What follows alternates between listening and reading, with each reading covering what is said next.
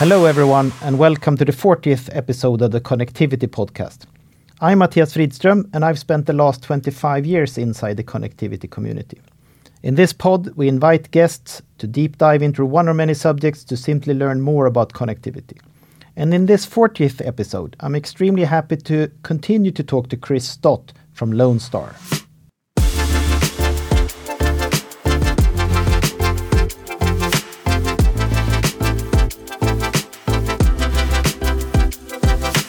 I also know that you're very engaged in connecting the unconnected. Sort of how do we connect the people on the earth that's not connected, which is kind of one of the problems we have. What can you say about that?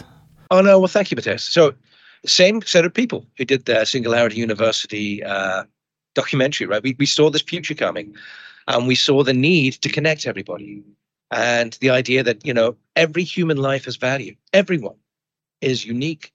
Everyone is needed in the human conversation. And if we could use the internet, we can use satellite connectivity and cable and Wi-Fi and wireless and everything else to connect everybody. But how do we do that? And so we formed Geeks Without Frontiers, geekswf.org. Mm-hmm. And this started from a quick project where we were given some Nexus phones at a TED conference in 2008, shipped ours to Africa to Engineers Without Borders and the Matter Energy Foundation to use. And they took the SIM card out, and because it was too expensive to use it over the internet on a 2G cell phone system. But they kept the Wi-Fi and used it in Kigali. And they were using these smartphones back in 2008 as like handheld supercomputers. It was incredible. Went back to Google and said, hey, let's do this. And they said, oh, there's a problem with Wi-Fi. So we actually went off with Google and the Tides Foundation at the time and Microsoft, Nokia, RIM, Laptop Per Child, and Mansat and Global Connect. And we put together a program where we created the world's first 802.11s open source Wi-Fi protocols and had it IEEE certified. I know, right? That's a cure for insomnia. However, that's now gotten an extra 700 million people online. Mm-hmm. And we gave it away for free, open source, but we kept going. And we started to look at this and went, okay, what's the least sexy thing we could do? Where is the real problem?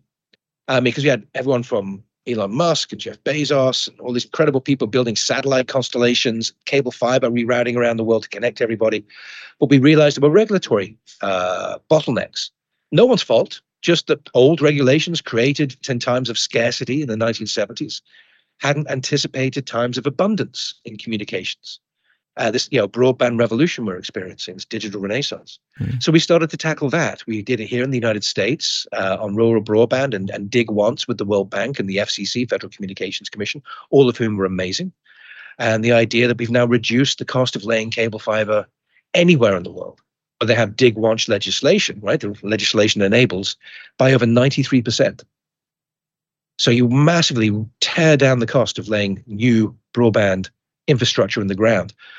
With Community Connect, we have an open skies policy. We've worked with the government of Brazil and several governments in Africa to actually open up their satellite regulation to allow greater competition, greater service, greater throughput, and to make the regulators' jobs, or to bring them into the 21st century with their help and with their complete control, but allowing them the ability to control and regulate, but by taking the huge burden of paperwork of an old 1970s system out of the way.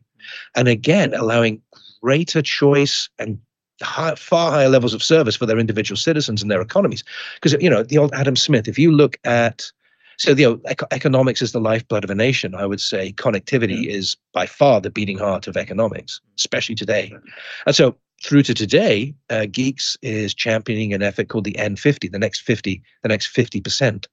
And they're doing that with Intel and Dell and a whole group of companies around the world, trying as rapidly as possible to get as many human minds into that global conversation. Mm-hmm.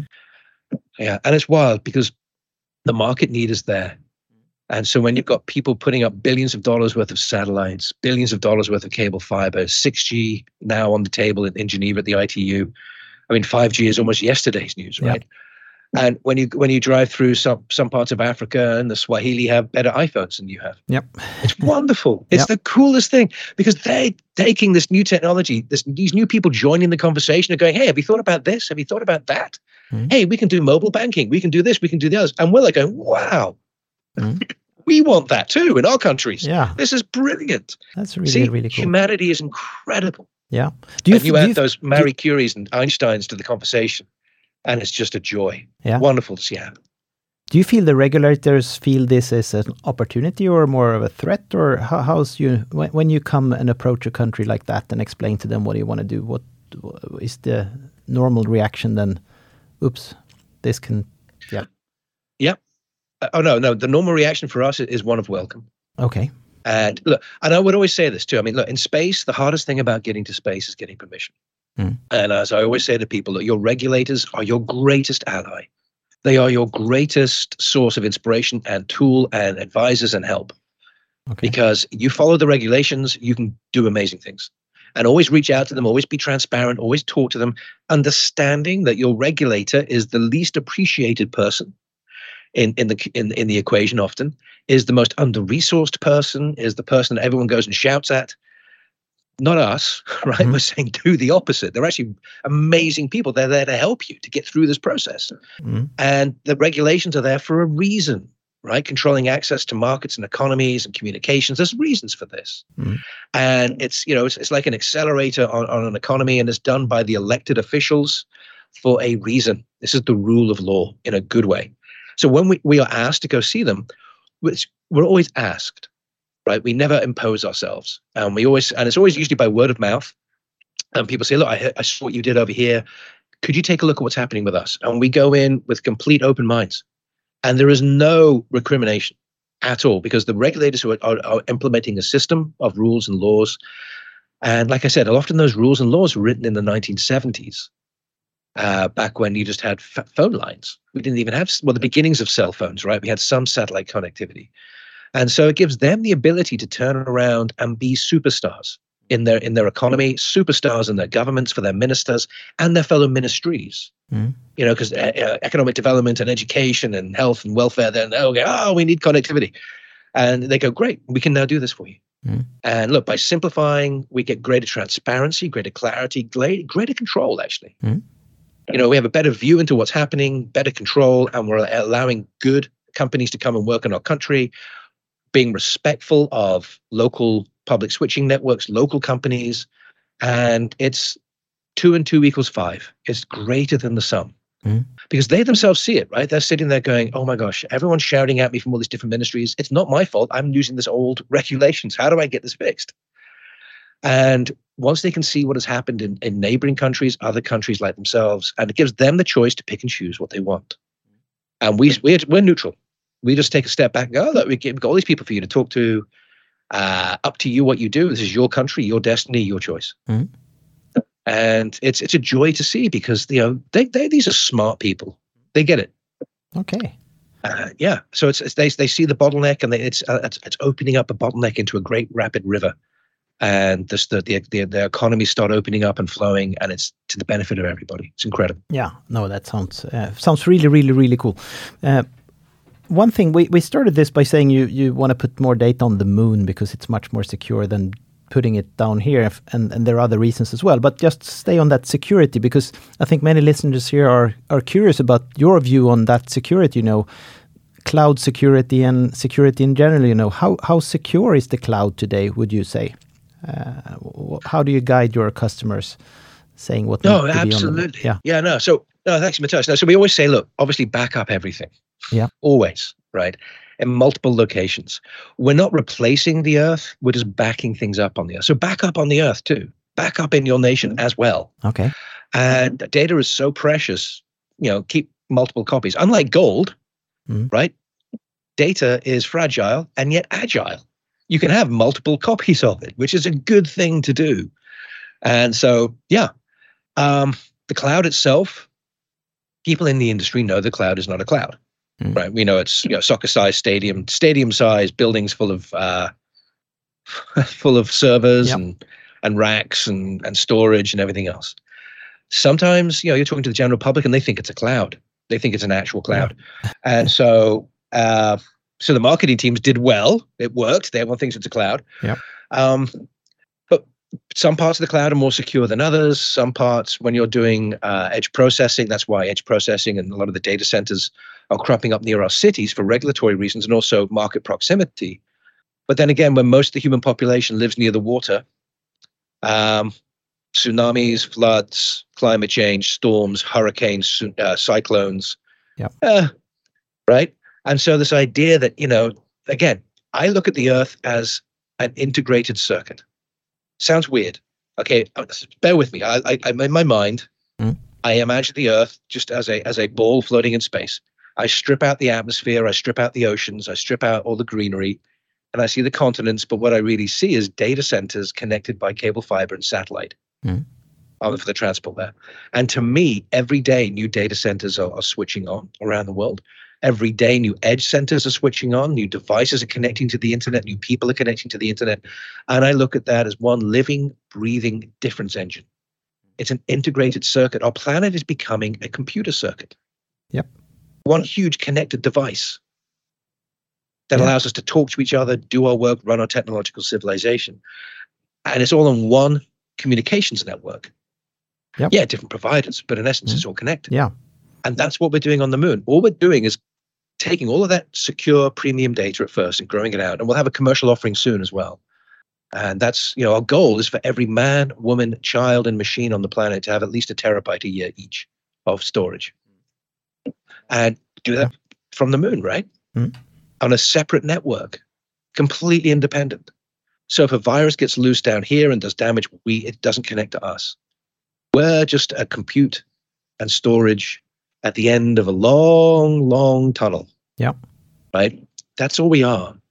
Okay. I mean, it's almost irrespective that we're on the moon. The moon has fantastic physical attributes we're using: clean energy, cold, distance, stability, radiation protection in certain ways. Not all.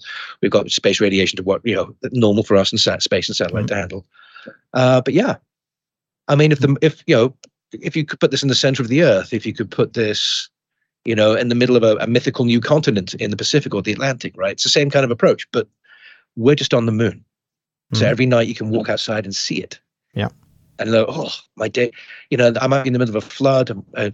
What's happening in Ukraine is horrific, and you could turn around and go, okay, my personal data, my family data, my company, my city, my country is safe. Because what is a government in exile? It's a politician with a hard drive. Yep. No, you're very right. Right. And then every day, you've got the world, the tyrannies of the world, the autocracies. Yep. China, Russia, North Korea, Cuba, Venezuela, and others, sadly, all in Iran, all joining hands. And, what's the first thing they do to us? They don't shoot a missile at us. They don't fire a bullet at us. Launching an ICBM takes a lot of time, effort, and money. Launching a cyber weapon just takes a click of a keyboard. And we saw that with NotPetya in 2017 and how that cyber weapon got loose out of Ukraine, wiping out 80% of all data on every device in Ukraine. Unbelievable. 2017, oh my gosh. And then got loose. 2 public domain examples are Maersk and FedEx. The damage done, incalculable. And if that happens again and again and again, and that is just one form of conflict right there. Wow, no, let alone others, right? It's truly terrifying. Yeah, no, I'm fully fascinating about this. We talked about the security of the cloud. You must, in your business, meet a lot of people talking connectivity, which is probably what we do in our company here. How much do you feel that people really understand connectivity? Do people understand the difference between satellites and cables and that stuff, or should people care about that? What's your view on that? No, quite right. No, quite right. Satellites and cables is just a tool. Yeah. At the end of the day, people care if they're connected or not. About connectivity, yes. For the end customer, they shouldn't really see how it's created. For certain applications, if you're out, edge processing and satellite and backing up and cables, backup and security, satellite's fantastic for that, by the way. It is the backbone of the communications network for the entire human race. I mean, a literal backbone from which all the cable fibers, split out from.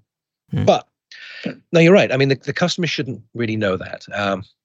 It's kind of, all right. Do you ever read any H.G. Wells, the author, the British author, late 18th century, early 1900s? Yeah. Sci-fi author. Yeah. Yep. Right. So he did, War of the Worlds. He did The Invisible Man. And he also did The Time Machine. Now, often science fiction is incredibly subversive literature. It is very thought-provoking, but he wrote about a future where humanity is split into two. One side are the beautiful people, the Eloi, and the beautiful people have everything given to them in abundance: food, clothing, shelter. They don't have to work. Their lives are idyllic. They don't even read books. Computers talk to them and give them answers. They have no idea how all this happens. None at all. Mm-hmm. And then there's the Morlocks. The Morlocks live down underground below the Eloi on the surface. The Morlocks run the machines. They create the food. They create the devices. They do everything. And they eat the Eloi. Wow. The Eloi are their source of food. Yep. Right? And it's like, oh, I was watching this 1963 movie again this weekend. And I'm like, how prophetic is that? Because we have people in society who understand how the machines work, who make the machines, who connect the machines like yourselves, who provide this incredible lifestyle and civilization for the others who use them, who for the most part have absolutely no understanding of how any of this stuff works.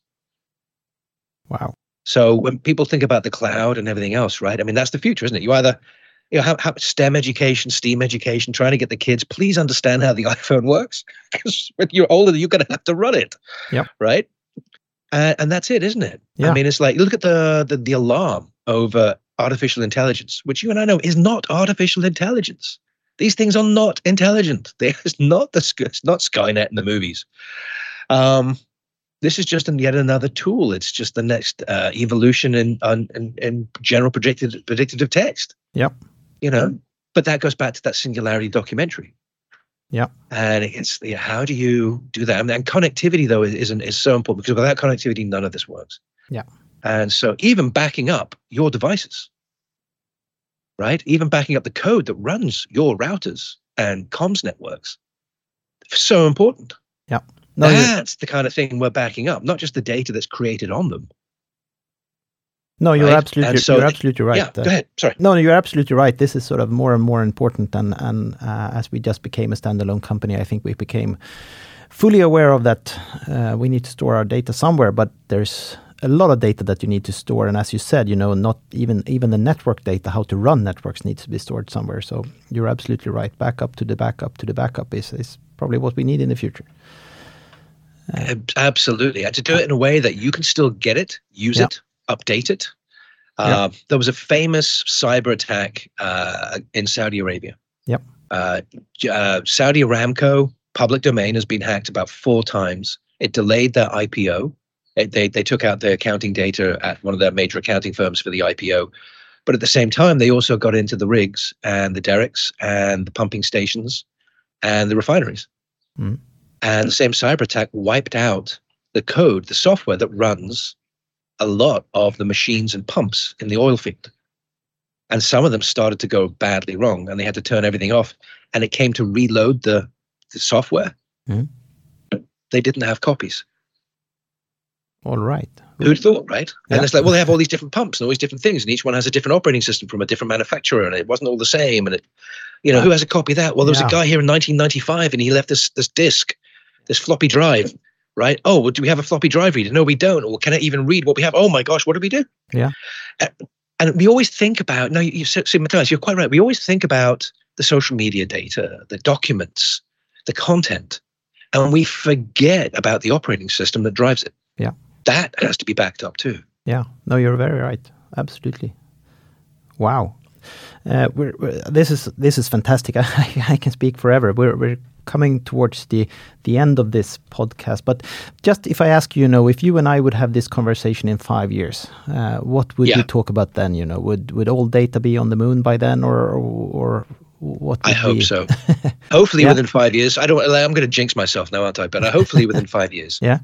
Two things will happen. Mm-hmm. Well, maybe 3 things, as Monty Python would say with the Spanish Inquisition, right? 3 things. Number 1, people will take it as normal. Of course, people are backing up data on the moon. That's common sense. Mm. Number 2, the infrastructure on the moon will be expanding through several countries, exploring and building bases and doing more. And number 3, we will be moving towards, I hope, exabyte and maybe even yottabyte storage levels on the moon. Mm. Will there be a lack of down here? Will there be a lack of Go ahead. space? Will there be a lack of space on the moon for this, or is the moon big enough for everyone who wants to put data there? Oh, I think it's big enough. I hope. Because what we're looking at here too, it was, and please, everyone who's worried about us putting things on the surface, nothing will be visible to the naked eye. We're actually, hopefully, our goal as we go bigger is to go down inside the moon. There are, when you look up at the moon tonight, you will see the dark patches, the mare, the sea, the oceans on the moon, not water, lava fields. And what the Japanese Selene mission discovered, and the NASA Grail mission, the gravity sensing mission, so far, they have found, NASA and JAXA have found 2,700 lava tubes on the moon.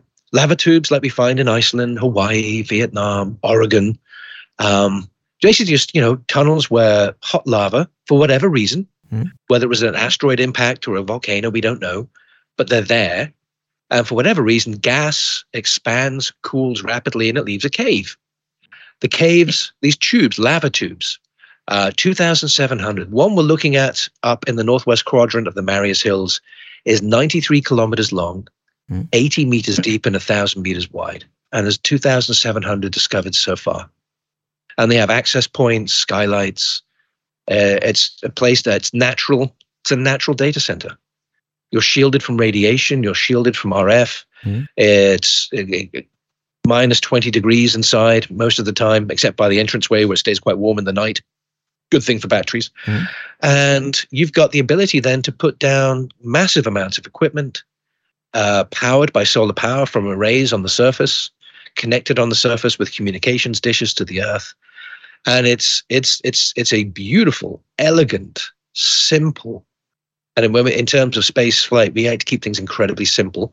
It's hard enough as is. But it's a great place to actually store this data. And don't forget, data is being created more, but also storage devices are getting better and better and better.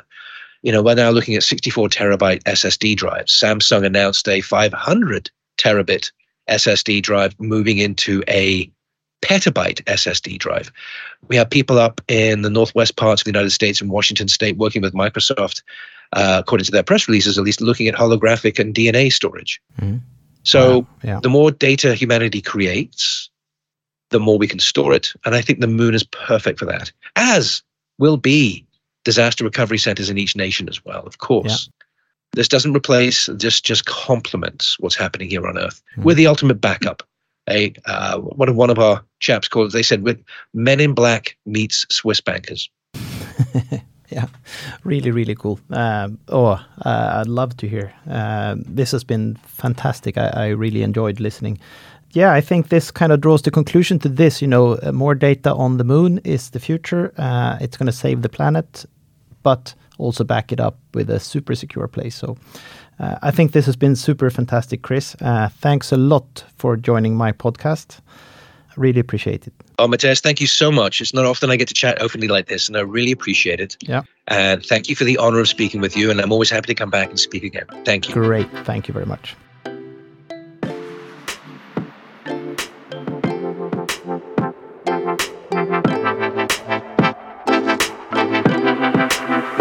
Thanks everyone for listening. We will soon be back with a new guest, so please follow us on Twitter, ConnectivityPod, for updates. Stay tuned until next time.